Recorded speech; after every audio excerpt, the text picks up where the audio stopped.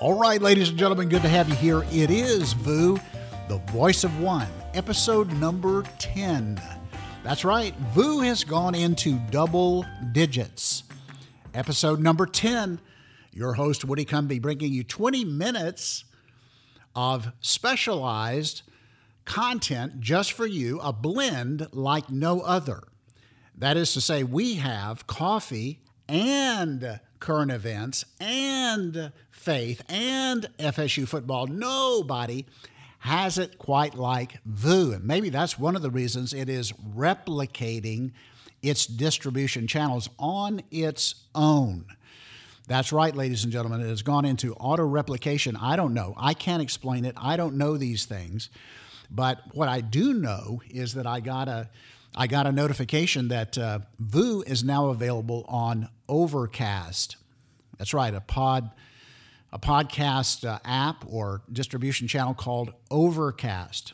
That means that VOO is now found on Anchor, Spotify, Pocket Cast, Breaker, Radio Public, Google Podcast, and now Overcast. Now, how you find them on those, I'm not sure. You can search for VOO. You can search for Woody Cumby, your host, and see if you can find them on any of the. If any of those are your favorite podcast app, you can look for VOO. You can like it, subscribe to it, download it, get notifications for it. It's out there. If you want to find it on Facebook, you just put Dark Roast VOO in the search bar. It will take you to the page, and it'll have a link from that page to the latest episode. You can navigate from there.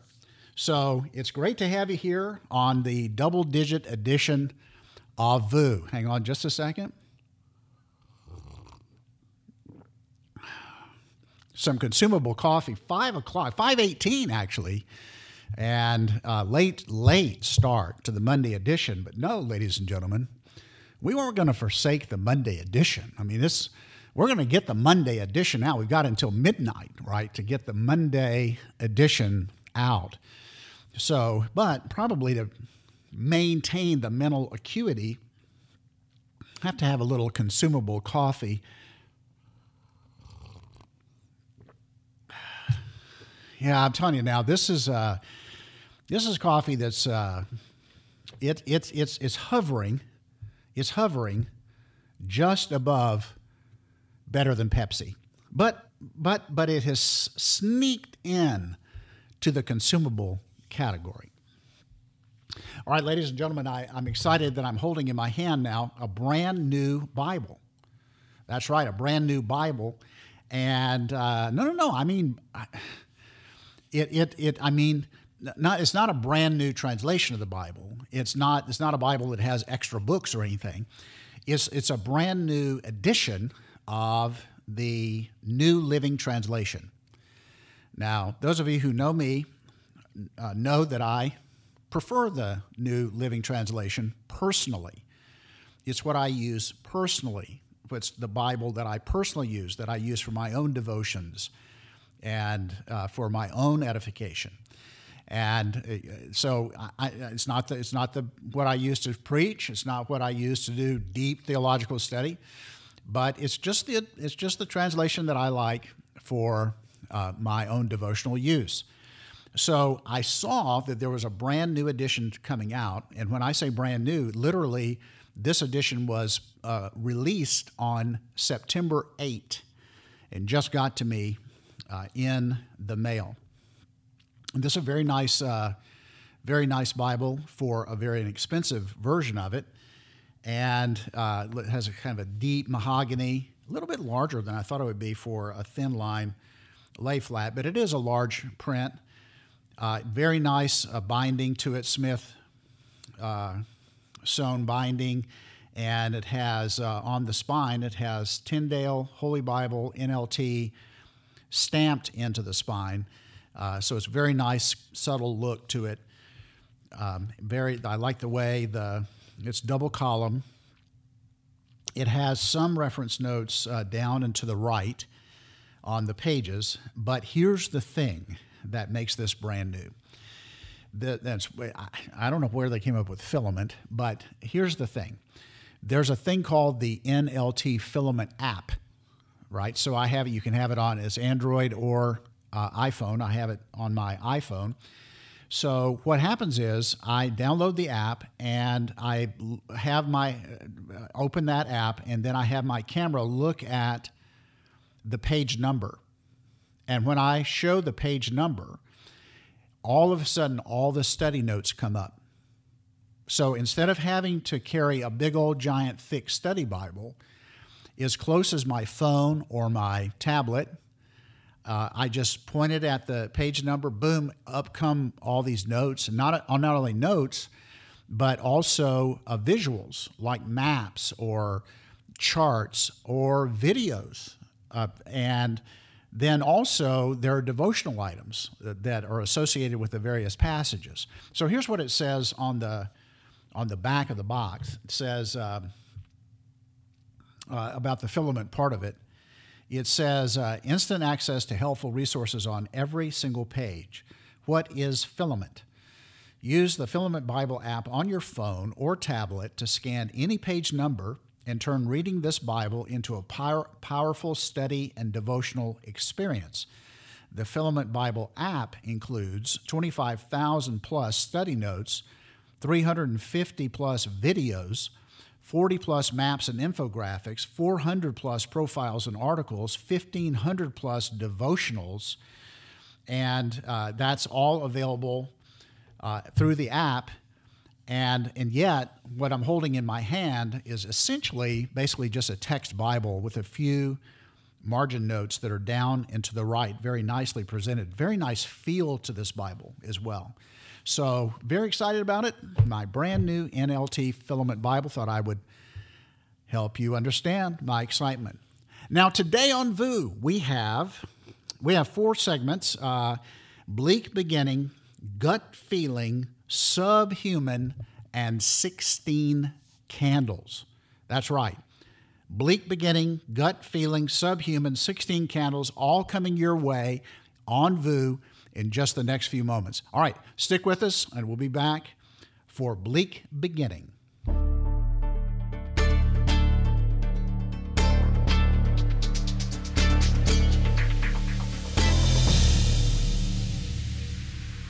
Okay, back for segment number 1, Bleak Beginning. Boy, I'm not sure bleak is adequate. If you know me, you know I'm a Florida State football fan. I'm an FSU grad. Oh, and by the way, very pleased to see that Florida State University once again named in the top 20 public universities in America. That's right, coming in this year at number 19, squeaking into the top 20 at number 19 according to U.S. News and World Report.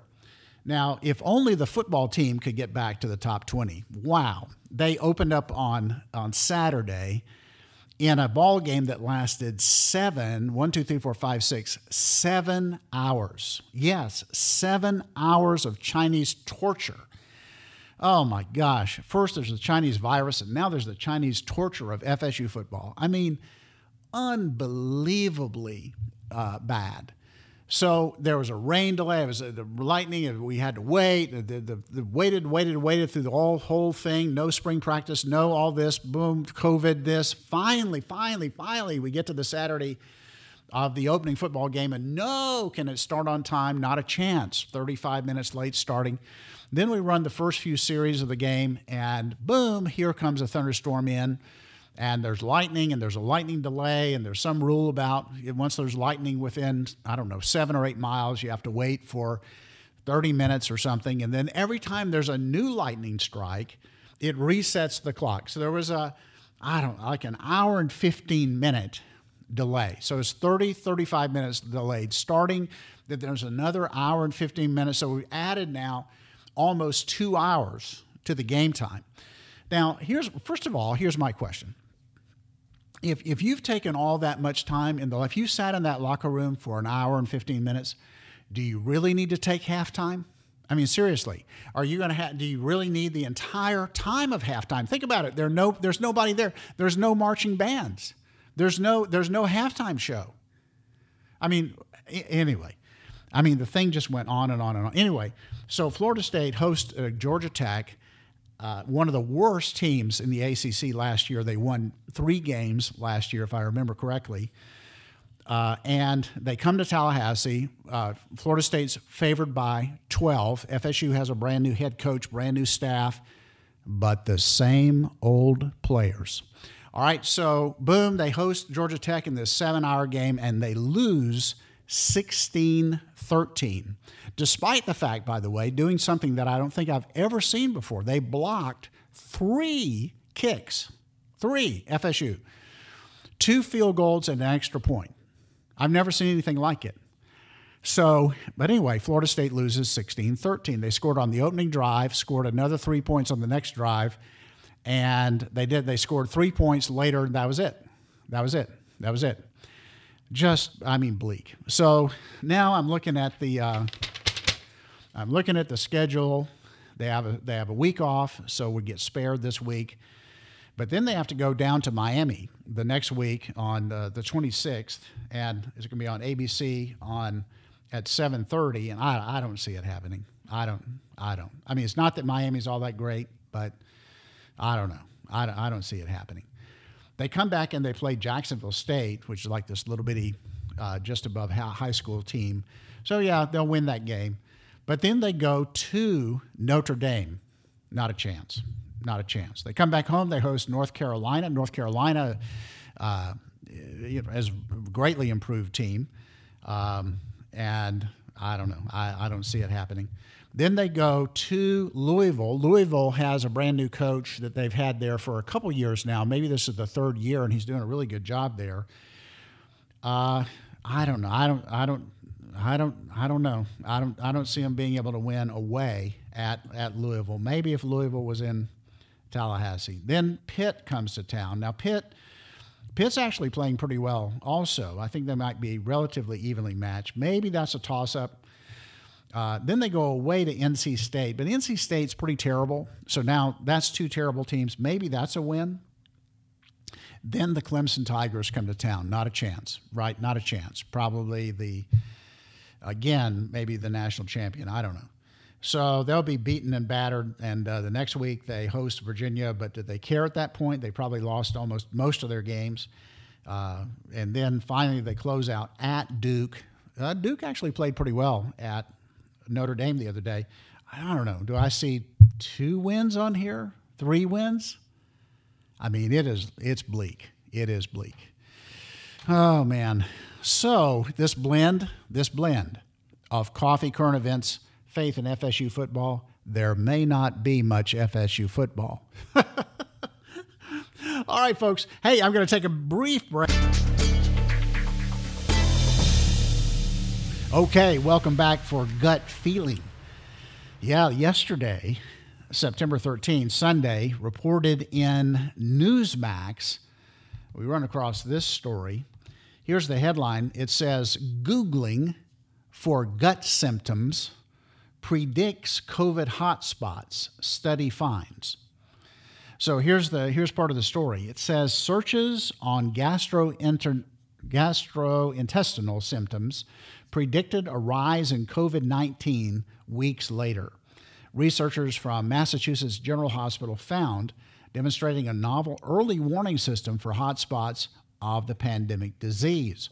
Researchers at top-ranked hospital in Boston compared search interests in loss of taste and appetite and diarrhea with the reported increase of COVID-19 in 15 states from January 20 to April 20.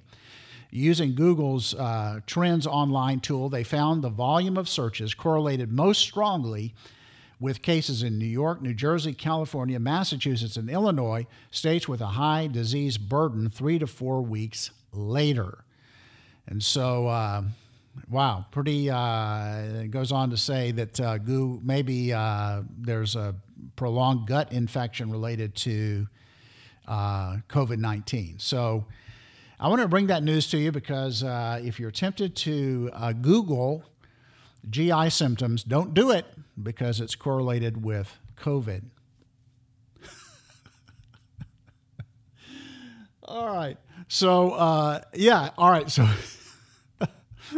No, I don't think it matters whether you actually Google it or not. It's just a story. It's just a story. It's just a trend. It's a trend that they found on Google. That Google can tell you a lot of things. All right, so listen.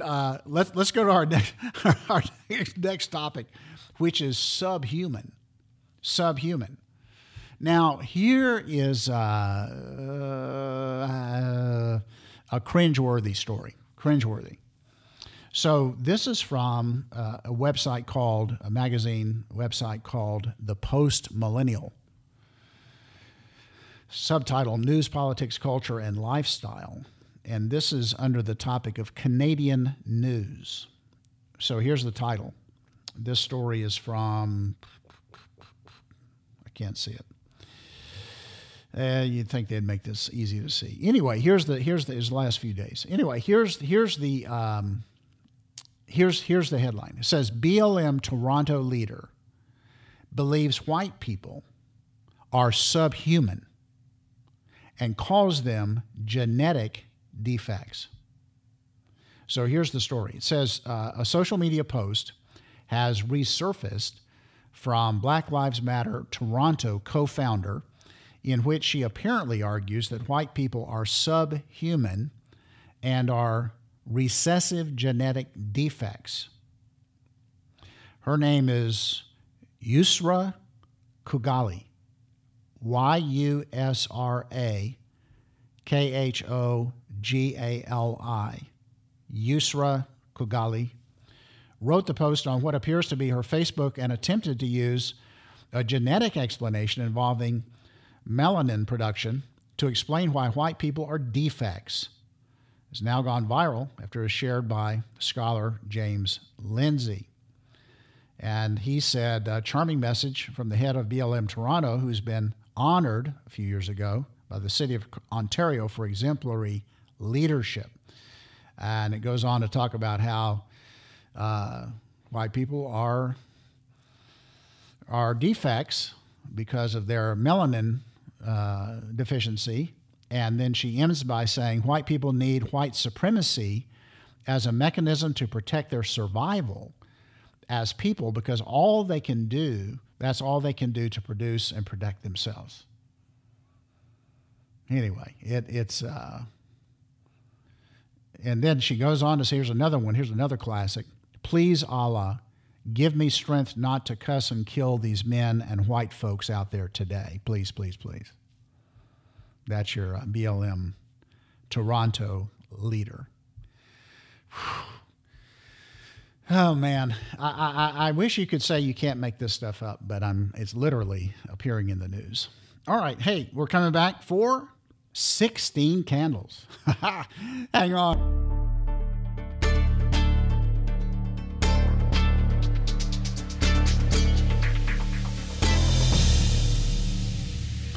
Okay, welcome back to our final segment, 16 Candles.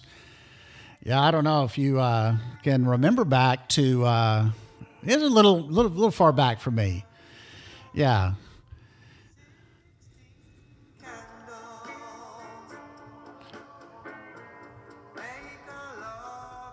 Yeah. 1961, a little young. But here's a good trivia question for you. Who sang 16 Candles? Now, it might have been a one-hit wonder. I don't know because it's too far back. But yeah, their name was the Crests. The Crests. All right, so guys, San Francisco, close to giving 16-year-olds the vote. Yep, Newsmax. From yesterday, San Francisco becomes the first major city to allow 16 and 17-year-olds to vote in local elections, with residents deciding on the measure in November. NBC News reported on Sunday.